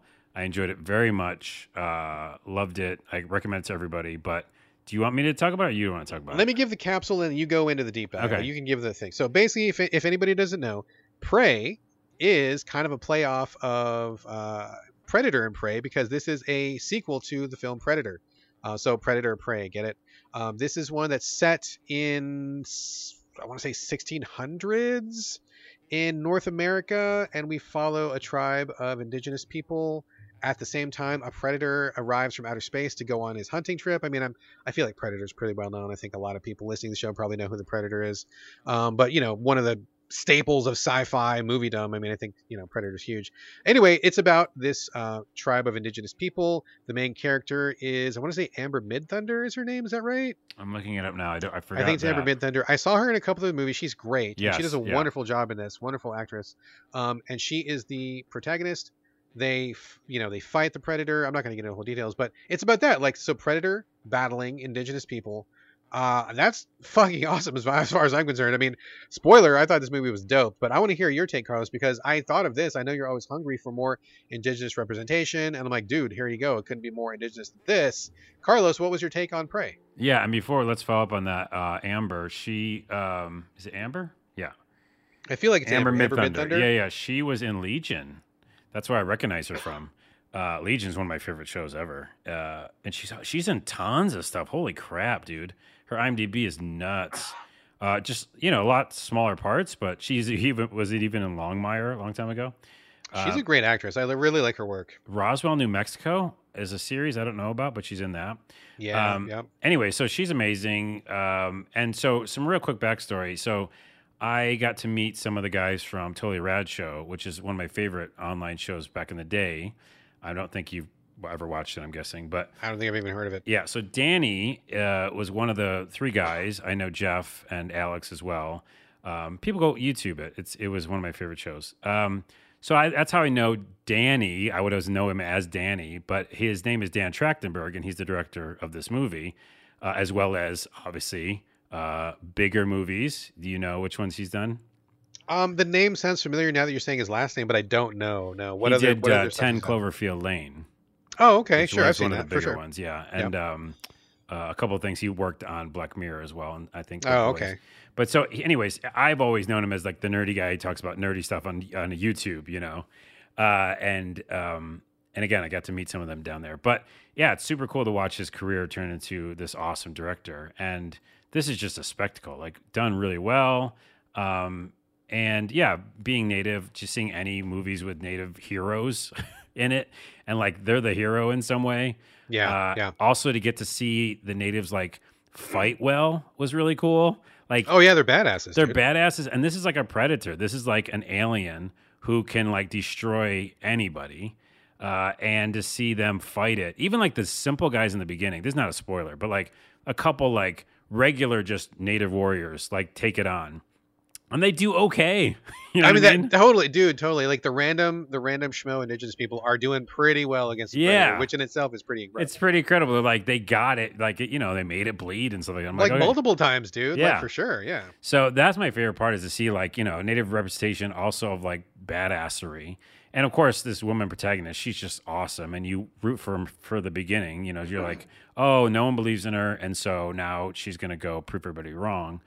It just does a really good job of showcasing the landscape of the natives and kind of their little system and tribe. Oh, yeah. And the kind of like, I got a little choked up at the end without saying it because of like, the custom of like when someone comes back from a hunt. Yeah. It's done so well. And it made me feel like, oh, yeah, if I was born at a different time with my native roots, I would have done one of those ceremonies. You would have been in that thing doing that stuff, man. So it felt to me, having native in me, like in my roots, like a different kind of feeling. But Yeah, just done like storytelling, done really well. Well, other fun fact, when I first saw the trailer, I didn't know it was a Predator movie. I just thought it was like a scary monster movie because he's Oh, done gotcha. those, you know. I think the Um, only hint was that they used the same font for a while. I don't think they really said anything, but if you saw the font, oh, it's the okay. same font as the very first Predator title. And if you knew that, then you knew. But like, I think that's all they said for a while was just the same font. Yeah, because the teaser has like you see something floating, like taking a bear and floating it up in the air, Yeah, yeah, but it yeah. doesn't show what, and you're like, oh, Right. what kind of monster is that? But weirdly enough, it doesn't take away at all, right, from this being a monster movie. It's still about like this thing that they don't understand, and I think that's what makes it great and different from a Predator movie because it's really about these Native Americans who are in this interesting environment where they think they have it all figured out when it comes to hunting, because the Yeah. whole movie's about like hunting and gathering and she should be the healer and she wants to be a hunter, but it's actually about like the unknown and having them see the unknown through their eyes, which is a different, way to do a movie. So I Yeah. just thought it Yeah. was freaking awesome. I love the ending. No spoiler. Did you Um, watch all the way to the very end of the credits? oh, maybe I missed something then. You definitely missed something, dude. If you didn't watch all the way, I'm I'll not go, gonna. We well, can it's talk on about it Hulu, after the so I'll show. just skip ahead and look at it. Yeah, skip to the very end of the credits because there's definitely like, it's kind of like an inside baseball Easter egg. I'll tell you after the show because I don't think anybody wants to be spoiled on it. But you got to watch all the way to the end. There's a little thing where you're like, oh, at the very very end of it. So definitely watch to the end. I will. I thought this movie was fucking dope, dude. I mean, there's a number of Predator movies. I feel like the common consensus is this is the second best Predator movie ever, and I feel like I'm on board with that. The first Predator is kind of like an iconic sci-fi staple, kind of hard to top that because it set the tone for so many films to come after. I mean, like truly seminal in every sense of the word. But man, this was fucking good. It is definitely my second favorite Predator film, and I feel like it's excellent. I love Amber Midthunder; she's so good. I love seeing those indigenous guys like kick ass, and it was so great. Like the fight scenes were so great, and just everybody got into it. And yeah, I mean, a lot of indigenous people died, but it's a Predator. He's got to kill a bunch of guys, otherwise he's not the Predator. He's just like the alien or the Well, guy or and like we something. said, a lot of them lasted a long They time. did. That You was know what I that was a mean? great thing, right? They're fighting. They had some group shots where they were fighting, and even the one-on-one stuff. Like they were good, man. They were, most white guys when you see a Predator film, they just get a bullet in the head, they fall over, and these guys were like stabbing him and cutting him, and Right. That's I what I mean, it remember was from yeah, those movies. Is exactly, like I see yeah, soldier guys go in and they all just could die one by one, totally And I was cut like, oh down, no wait, that's problem. not going to happen this time because Yeah, yeah, this is their territory. it was awesome. I think the approach to the Predator was really cool. Had some cool new tech. I think that the way they illustrated like the Predator mythos was pretty good. I really liked that a lot. And it was a beautiful film. I mean, I feel like the landscaping and the cinematography is really good. Hmm.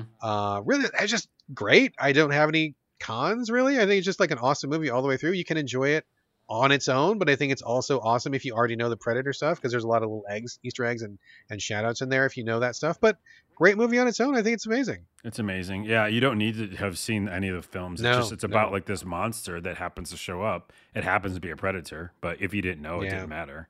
exactly. Man, biggest surprise though, like I saw a commercial for this.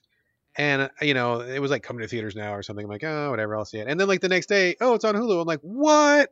The brand new theatrical big budget sci-fi movie, and it's on Hulu. Like, oh, I was like, this gotta be a mistake.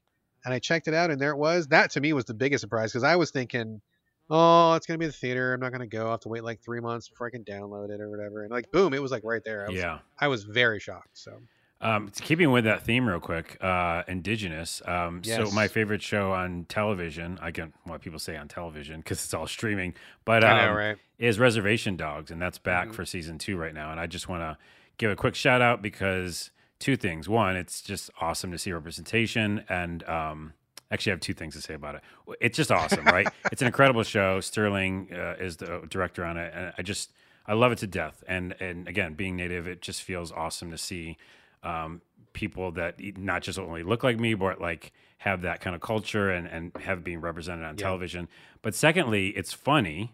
It's like a drama with comedy, it has Atlanta vibes at times where the fact that it's like it can get some serious shit, but it also can like, come out of that with some comedy too.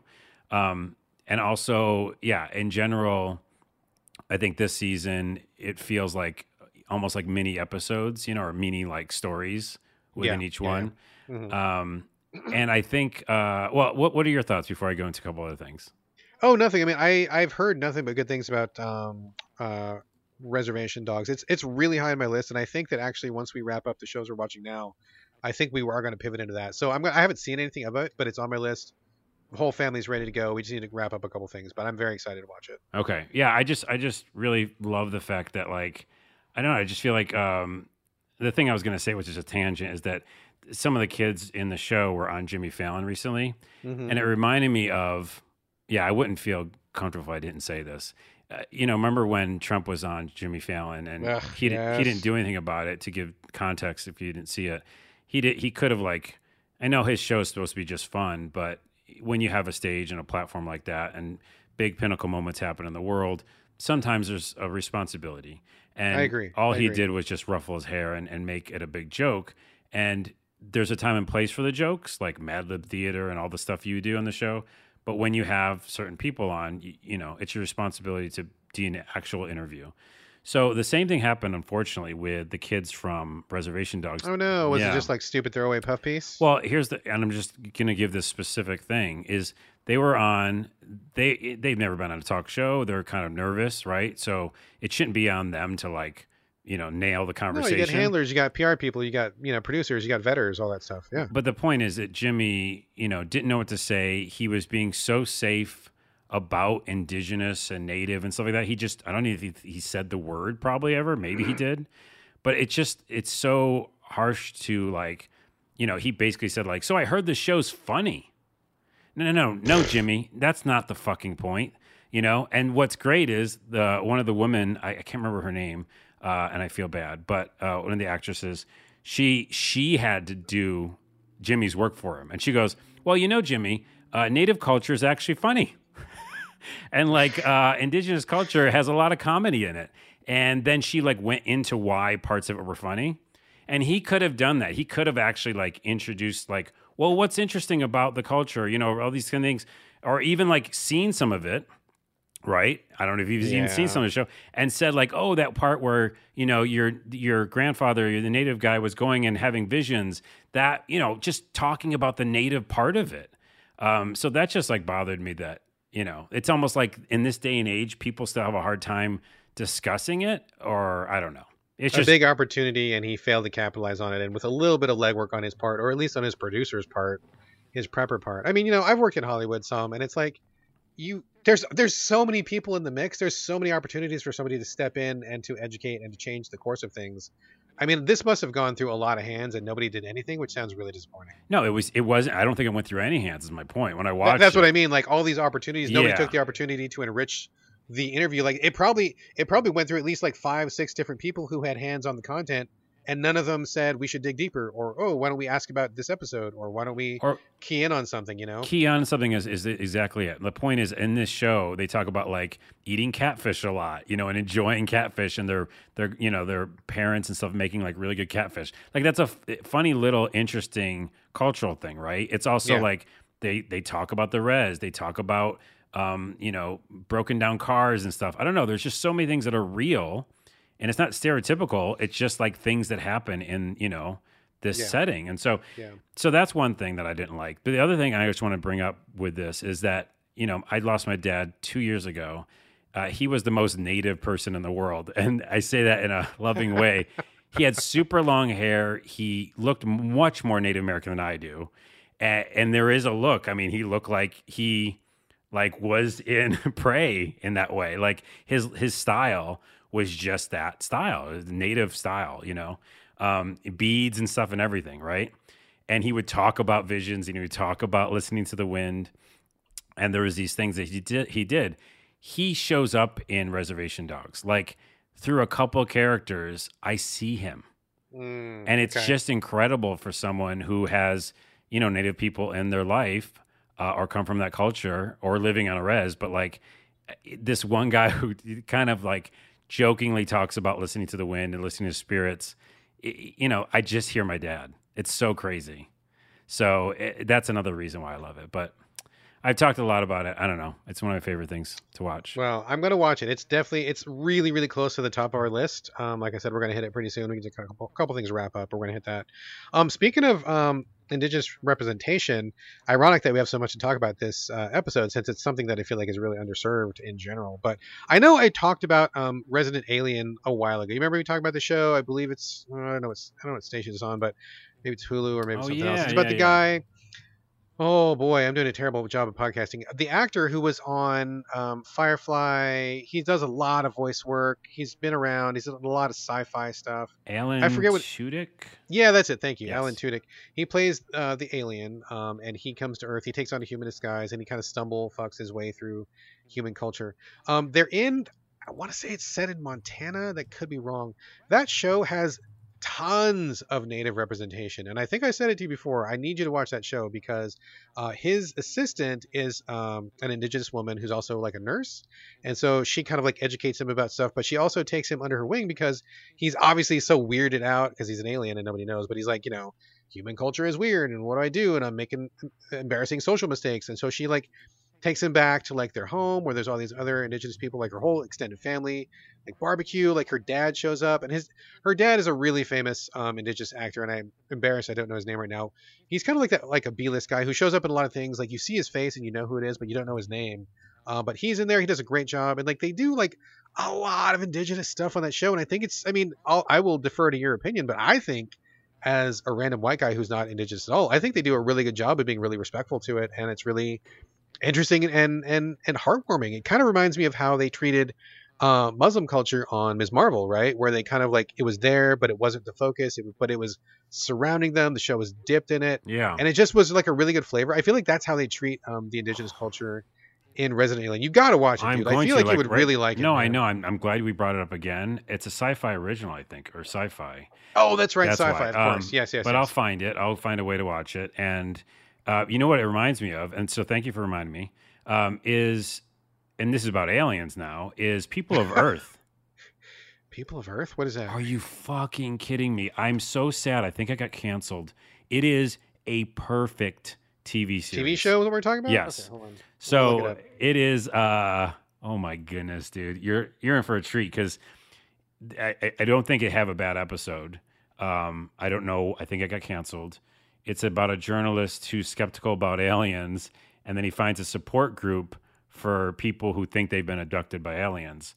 But also, spoiler, there's fucking aliens in it. Oh, okay. I saw the trailer. I haven't gotten around to watching this. I think it's, okay. I know what you're talking about now. Oh, it's genius level. Like, I don't think people understand. It's, yeah. And then also Dark Winds, which I haven't started, back to Indigenous, is supposed to be. I do not know what is that about. Spooky and native representation in spooky. I don't know. Oh man, it's too many shows to watch. My list of shows to watch is real long, you guys. Movies, TV. I got my list divided up into me and the wife movies. I got family movies. I got me and the son movies. TV. Like, I just need more free time, man. I need to be that immortal vampire living in a basement so I can get through all my media. We're also giving it to people listening so they can go check it out too. So there's a bunch of stuff to check out. Man. Okay, one more quick shout out. What am I looking at? My stuff. Oh yeah, I want to just give a quick, not a shout out, but more of just like a mention. Because I feel like shout out is kind of like more of like a I support this kind of a thing. This is just like a mention. We watched The Boys. Have you seen The Boys? You must have. Yeah, I have a love-hate relationship with it. Same. Yeah. The Boys is really cool in one way and like really awful in another way. And honestly, real talk, dude, me and my wife both have been literally traumatized by watching that show. Because now in any TV show, whenever someone turns slowly to look at the camera, I am waiting for their head to explode. Yeah. It happens all the time in The Boys, and it's really graphic and shocking. And it's just like, I can't watch a show now without expecting someone's head to explode. Even if I'm watching some bullshit like a sitcom or something where no one ever dies, I keep waiting for that head to explode, and like it's really traumatizing. Anyway, The Boys season 3 is back, and even though we were both kind of like breathing a heavy sigh about not wanting to be traumatized further, I do want to see where the story goes. And boy, they are upping the gore factor. Like it's gory, dude. Have you seen season 3 at all? Any of it? No, and I won't. This is just real quick side note is it's similar to not Lord of the Rings, Game of Thrones for me, where I got that frustration of like the gore factor, the well, I won't even say the other stuff that happens in that show, but you know, the intense stuff and the injustice, I can't deal with that too much Yeah, in a show. it's So yes, agreed. It's rough.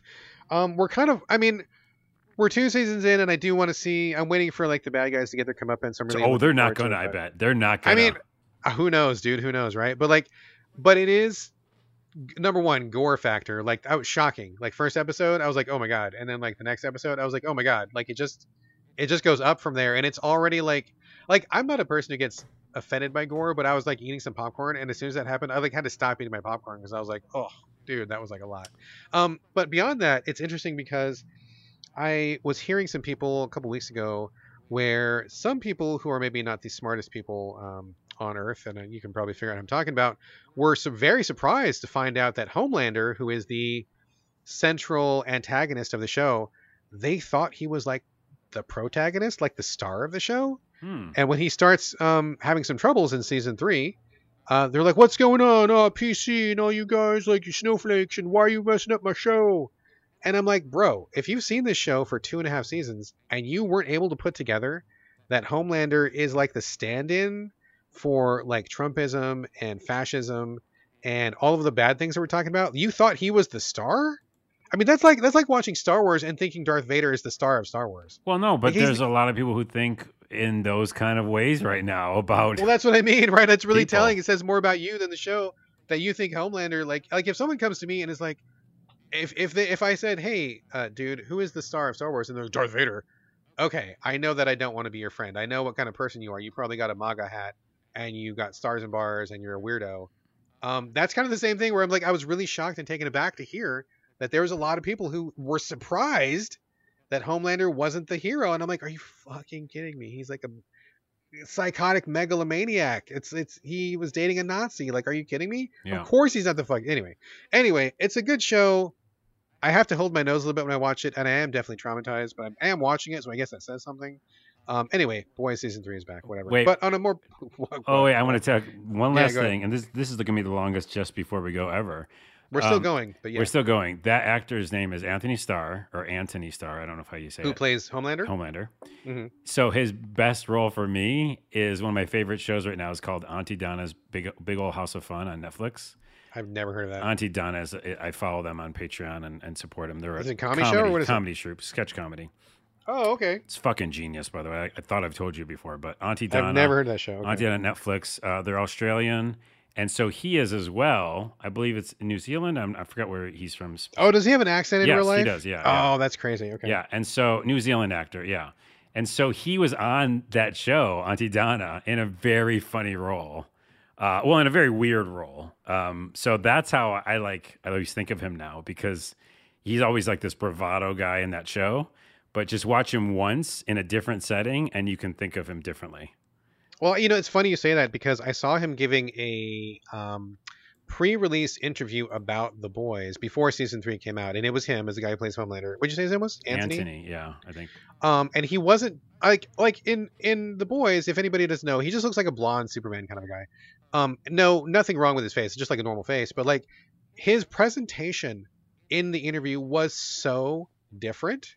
Because he wasn't acting, I didn't even recognize that it was the guy who played Homelander for like 2 minutes. I thought it was like some random guy. And I'm like, why am I watching? Who? Oh my God, it's Homelander. I didn't realize he acts, dude. Like he acts the fuck out of that role. And I props to him because I hate him on the show. And that's great. But man, when I saw him when he wasn't acting, I did not even recognize the guy. And I'm not talking about makeup. It was just how he was coming off, right? Well, what's funny is that, like, to that point, in Auntie Donna, to give you a little context, he plays, and this is a weird setting, he's a stray man that they found. Stray man is like a homeless man? Yeah, they call him stray man, though. And he's just sitting at the table, and one of the guys is like, yeah, we found him, so, like, we feed him now, and he's just here. And, like, they jingle keys, you know? Like, he's almost like a dog. Yeah. And it gets weirder and weirder, but anyways, I digress. All right. Interesting. Okay. One more thing about a show. I know I talk about the Orville all the time. I need to keep talking about it because not enough people are watching it. I know you're maybe not the biggest fan or it didn't click with you. But I think the Orville is fucking fantastic. We just wrapped up season 3. There was like a 2-3 year hiatus between season 2 and season 3 because of COVID. They switched networks, whatever stuff behind the scenes. So like a 3 year gap between the shows, which is crazy, but they came back from it. Season 3, fucking incredible. Best season ever. Amazing sci-fi. The stories I cried multiple times watching the show. Laughed. I think the show is so fucking good.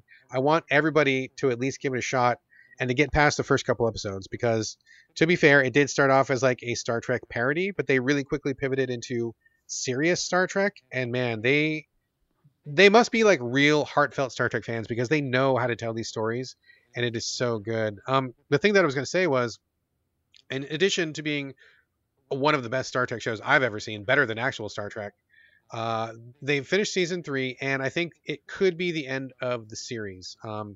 They have not got a new deal to re-up, and they are going to be going to have their reruns on Disney Plus. So if you have not seen the show, it will soon be available, I believe, only on Disney Plus. And they believe that if the show does well, talking about if it keeps getting fan support, if people keep talking about it, if the rewatch numbers on Disney Plus are pretty good, they feel like there's a real shot it could come back for season 4. And Seth MacFarlane is really good at getting shows revived. Is like one of the things he's known for. But if it doesn't, then I guess that's the end of the show, which would be a real shame because I feel like they were doing some amazing storytelling. And I do want to just caution, or not caution, but reassure people. Even though this may be the end of the road after 3 seasons, I feel like they actually wrapped it up really well. I mean, if there's never any more episodes, I feel like it came to a great conclusion, a very satisfying place. I feel like a really smart, warm, wonderful landing pad for the series to go out on. Although I definitely hope that they bring it back. I don't want the show to be over. But if they do, if it doesn't come back, you can watch the whole thing, 3 seasons, and I feel like it has great resolution. They're not going to leave you hanging at the end. So sometimes that's all you need, though. It's just a couple seasons. I mean, people don't have to go crazy with. All the seasons, true, you know? but I really feel like there's more they could do. I really wish. I hope it comes back. I genuinely do. But if you like Star Trek, if you like good sci-fi, if you like that kind of ensemble show, get past the first couple episodes, and nothing but the highest recommendation. I love the Orville so much. It is like the best thing Seth MacFarlane has ever done. It's so good. Check it out. Hey, check it out. Before we go, and now this is an actual normal length episode because we're I know, right? an hour 30 now. 2 more things. One, I mentioned I saw that movie. It was Nope. Oh yeah, the Jordan Peele movie. Jordan Peele. Yeah. Did you see that? I didn't know you saw it. That's what the one I told you. The only one I go into the movie since COVID. At the top of the show. That's the movie you went to go see. Gotcha. Well, yeah, tell me all about it. Yeah. Well, I won't tell you all about it because it's all spoilers. So I can't say anything about it. But I will say one thing because I don't have any other podcasts to talk about Nope on. I love him. Okay, put the asterisk. I love Jordan Peele. Yeah. Get Out, I loved. Us, I liked okay, but Get Out was like perfect. Us, I didn't like as much. And this being his 3rd film, I was underwhelmed. And I still had a great time because it was me in a theater by myself, and it was cool as shit. And he made a spectacle movie that's a spectacle, and it was fun, right? But 2 things. One, there's an opening scene that I won't say that's incredible, and you're like, what is... Like incredible good? Yeah. And you're like, what is this movie going to be? And it like puts this little Twilight Zone kind of feel to you. And you're like, oh man, this is going to be crazy, you know? And it doesn't live up to it. Like it kind of comes back to that scene, but it's like, it's just not the same. And so I don't know if it was just a mess up by putting that scene in the beginning and going like, make people wonder. Started too strong. It started pretty crazy. Yeah. It's cool as shit and a really cool idea that it's all spoilers, so I can't talk about the movie at all. Right. But it's about, what's in the skies above these people. Sure. But I don't know. I love him to death. I thought it was really well executed, but just underwhelmed. And I think maybe it was my expectations.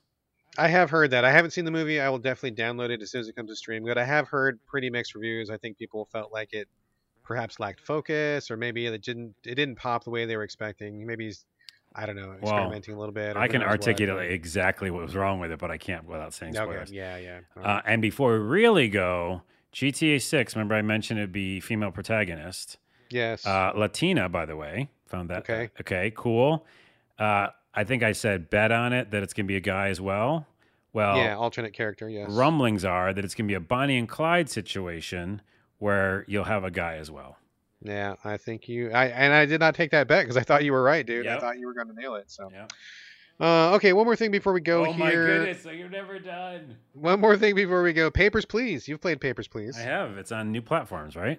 It is on new platforms. So Papers, Please put out by that really smart game developer guy whose name I am blanking on right now. If you can figure that I'll out, that would be find great. it. I played it on the Vita back in the day, and it was pretty good, but I had some interface problems. This is a game where you play as a customs agent where you are letting people through your border. The interface is intentionally difficult to use because that's part of the game, is you're struggling to get things done efficiently, and they often have questions. They lie to you. You got to figure out who's who, figure out who to let in, who to not let in. It's a brilliant game. Like, I think obviously one of the best indie games ever created. I don't think there's any argument about that. But I didn't care for it too much on the Vita because I struggled, and I didn't want to play it on PC because I don't like playing PC games. It's finally on phones, and I'm thinking, okay, I could do like a touchscreen, that might work. So it's on iOS and Android for $5. An incredible game at an incredible price. But here's the problem: when you go to, I don't know about the iTunes store, but I went to the Google store to download it for Android. That game does not come up in the search. And at first I thought it was like, I'm definitely spelling it right, but it's like Papers, comma, please, exclamation point. And I'm like, I didn't put in the punctuation, so I thought, okay, maybe I just need to put that. Nope. I tried it like 5 different ways, and no matter which way I put it in, it did not show even in the top 30 results. What ended up coming up was like border patrol agent, guy at the border, passport game. Like, it was all the clones, right? Like, it was all these clones who were obviously ripping him off. Lucas Pope, is that what his name is? Yeah, Lucas Pope? Pope. Yeah, thank you. So like, you can't find it. I searched and searched. I could not find it. The way that I found it was I went to Lucas Pope's Twitter.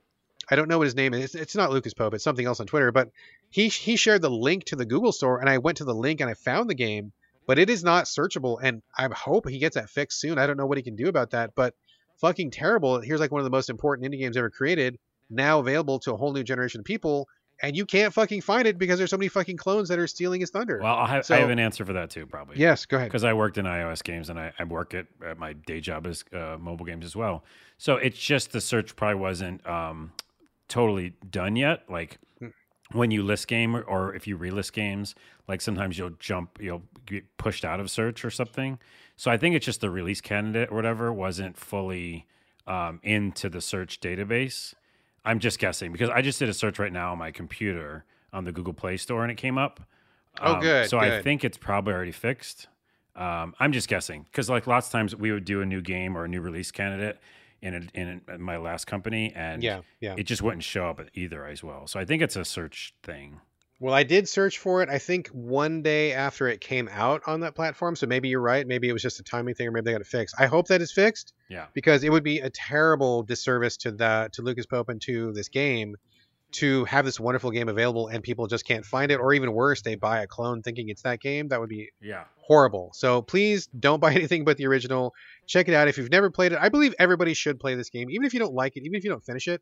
Just playing it and seeing what it's about is, I think, really, really illuminating in many ways, and I really like it a lot. I'm looking forward to diving back in and just giving it another shot. So there's that. Final thing before we go. Do you know, Carlos, on TikTok, the guy's name is Good Boy Noah? I don't know if I do, and I'm on TikTok. What? Good boy. So he is a singer, also I guess kind of a comedian, also kind of a chef. One of my good friends on Twitter, Mikey, his name is Pass Them Sticks on Twitter. Love Mikey. Hey, what's up, Mikey? He and I talk about food, and our friend Ryan as well. We have kind of this old food thing going where we talk about different dishes and stuff. And so Good Boy Noah is a guy who does these comedy cooking videos where he shows up, he talks to a puppet, which is also a cheetah, and then the two of them together sing a rap song that is also teaching you how to cook a specific dish. Yeah, I know him now because all you had to say is cheetah. He goes, yeah, the hey, cheetah. He's like, exactly. Yeah. He goes, hey, oh, cheetah. Like, that's the beginning to every song. Yeah. And the last one he did was like a coconut shrimp, and he rhymed it with like pimp. So pimp and shrimp, of course. Puts on a big pimp coat before he starts cooking the coconut shrimp. It was really funny, and I watched the recipe, and I'm like, I actually have all these ingredients here on hand. I'm going to actually make this recipe. It was dope. Like, it was a really good recipe. It was super tasty, and I just think it's really, really funny. So if you want to see something that teaches you something, and also I guarantee will make you laugh, I dig Good Boy Noah. I don't go on TikTok, but Mikey sends me the link every time a new one comes out, and I check them out, and it's really funny shit. So check it out. Now you're going to make me think of, I want to know this one character. She's so good. I'm not going to remember it now. I'll remember next time. But there's a woman who does cooking and just does it really funny style. There's a lot. Again, there's a lot of great stuff on TikTok. It's not just dancing and singing. Right. My stuff's on there. You can go there, Carlos Videla. That's right. Click on Carlos's video. When you're done, go click on some funny cooking videos. Yes. See a cheetah, see a pimp coat, cook some shrimp. It's all good. Anything left? Any last thing before we go, Carlos? Super over time now. All right. We are out. That is a show. Thank you, as always, folks, for listening. As always, thanks for your questions and comments. If you want to send us something, hit us up. SoVideoGamesPodcast@gmail.com. We're on Twitter @SoVideoGames. Reach us individually. Carlos, where are we directing your traffic this week? TikTok. By the time this comes out, I'm guessing, or maybe a little after, I'll be doing another crossover video. So check out Carlos Videla on TikTok. And I just found that girl, by the way. Hold on. Oh, what's her name? Hold on. I just had to mute it. It's Cooking with Lynja. She's a Lynja. Cooking with Lynja. She's like an older Asian woman who the editing, I don't know if she does it or someone does it for her. It's so fun. Really fast editing. And she'll just like throw things in a bowl and things are like falling all over the place. And then it ends with a really good, interesting, yummy thing. Right on. It's super fun. Anyways. Right on. All right, cool. A lot of talented cooking people. Also, a lot of talented comedians, such as yourself. Yeah. Check out TikTok. As for me, social media, it's the same as always. It's on Instagram. It's on Twitter. It's my name, BradGallaway, all A's, no O's. And this is going to do it for episode 296. Once again, folks, thank you for joining us here on SoVideogames Podcast, and we'll see you next week. But in the meantime, this is Bye from Brad. Yeah, bye from Carlos. That's it.